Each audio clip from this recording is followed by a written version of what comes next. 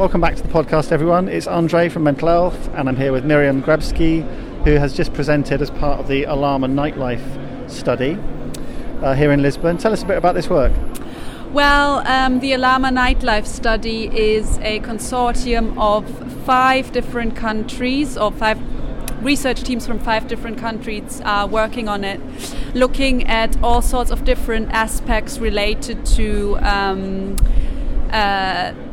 the electronic music scene in young Europeans and substance use.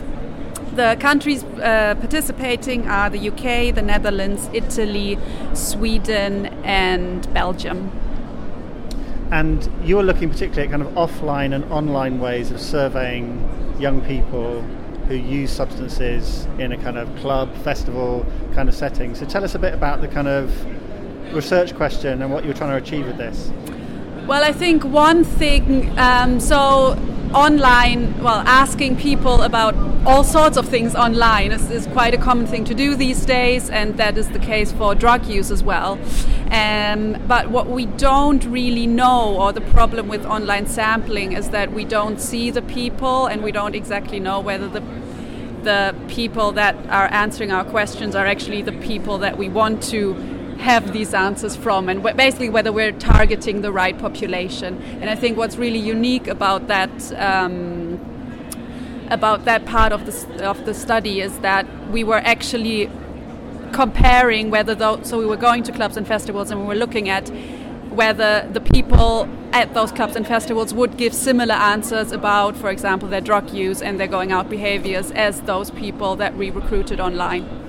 So tell us a bit about the face-to-face first of all. So the offline interviews. John, do you want to talk a bit about this? So sure. How did this work? Are they being interviewed by people, or are they filling in questionnaires? So we had a very short screener that we asked people to fill in confidentially to guarantee their anonymity, to hopefully elicit, valid responses. And we used a sort of pseudo-random method of recruiting people. So our researchers would stand at a fixed point in a club or a festival and approach every second person that entered an imaginary zone in their head and ask them just to fill in a screener, which was then they were then given a link to the survey, the full survey later on, and this screener was folded and collected. So how are you kind of making sure that people aren't, presumably people are on drugs while they're taking this survey in the clubs? Does that kind of bias the results in some way? It potentially does, but we trained our field workers, very, very thoroughly and all of our field workers are people who work in the field of addiction and drug use. So people who are trained to recognise the signs of intoxication.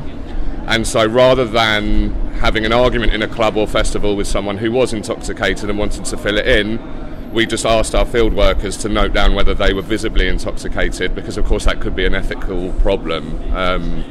So these were then discarded from analysis and not entered into the database. Okay, interesting. It's really interesting for other researchers listening to this, because a lot of researchers are looking at how we can use social media and how we can use online survey methods. So tell us a bit about how you did that, how you reached your target audience and how you made sure you had a representative sample. So I think one really nice thing you can do when you use, for example, social media to target a population is that you can set very specific parameters on who you want to see the advertisements. So that's obviously things like location and age, but also things like, so what we had was a really long list, so we did that specifically for the UK, really long list of festivals that were heavy on electronic dance music, specific DJs, and stuff like that. So we would make sure that the right people would see our advertisements. And the other thing that we also just mentioned in the session is that what we realized is it really helps to send those kind of advertisements from a trusted institution. So rather than going from an account from your specific research project where people probably don't know the name of, we could use an account from our university, and that would actually generate a lot more interest because people know who UCL is and that they can trust them. What platforms did you use to target people?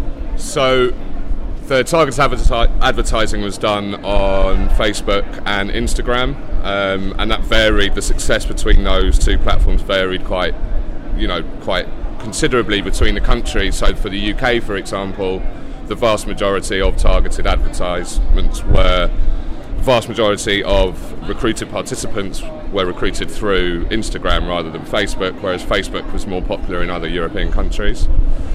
It strikes me that makes sense though, because young people use Instagram, whereas Facebook is kind of predominantly over 30s, over 40s. Yeah, I don't know, maybe that's a development that is sort of picking up a bit later in the other countries. I think by now that actually might be the case in those countries as well. So it sounds like you had fun when you were doing this. Is this an area you'd be interested in carrying on researching?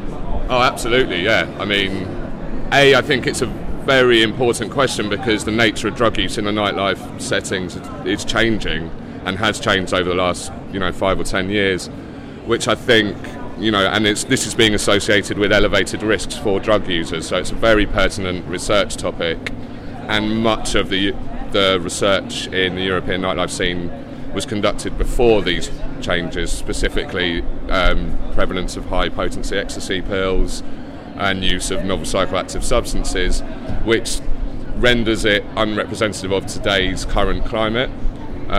So I think it's enjoyable because it's important, but also the offline recruitment, going to clubs and festivals, is always fun to get paid to party.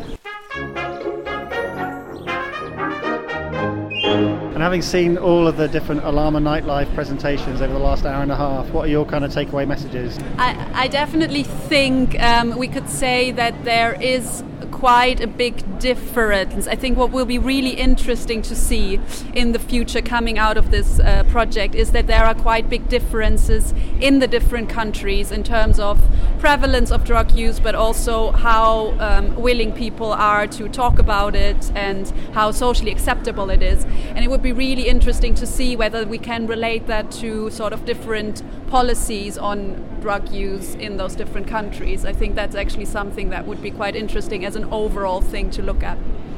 And I think as well, one message from the validation sample that Miriam was talking about earlier is that the internet, although differences were observed between the two samples, they weren't of the magnitude that leads us to conclude that our online sample is completely unrepresentative of our target audience. And these differences that we've observed can then be used, in statistical methods to try and align them, even further.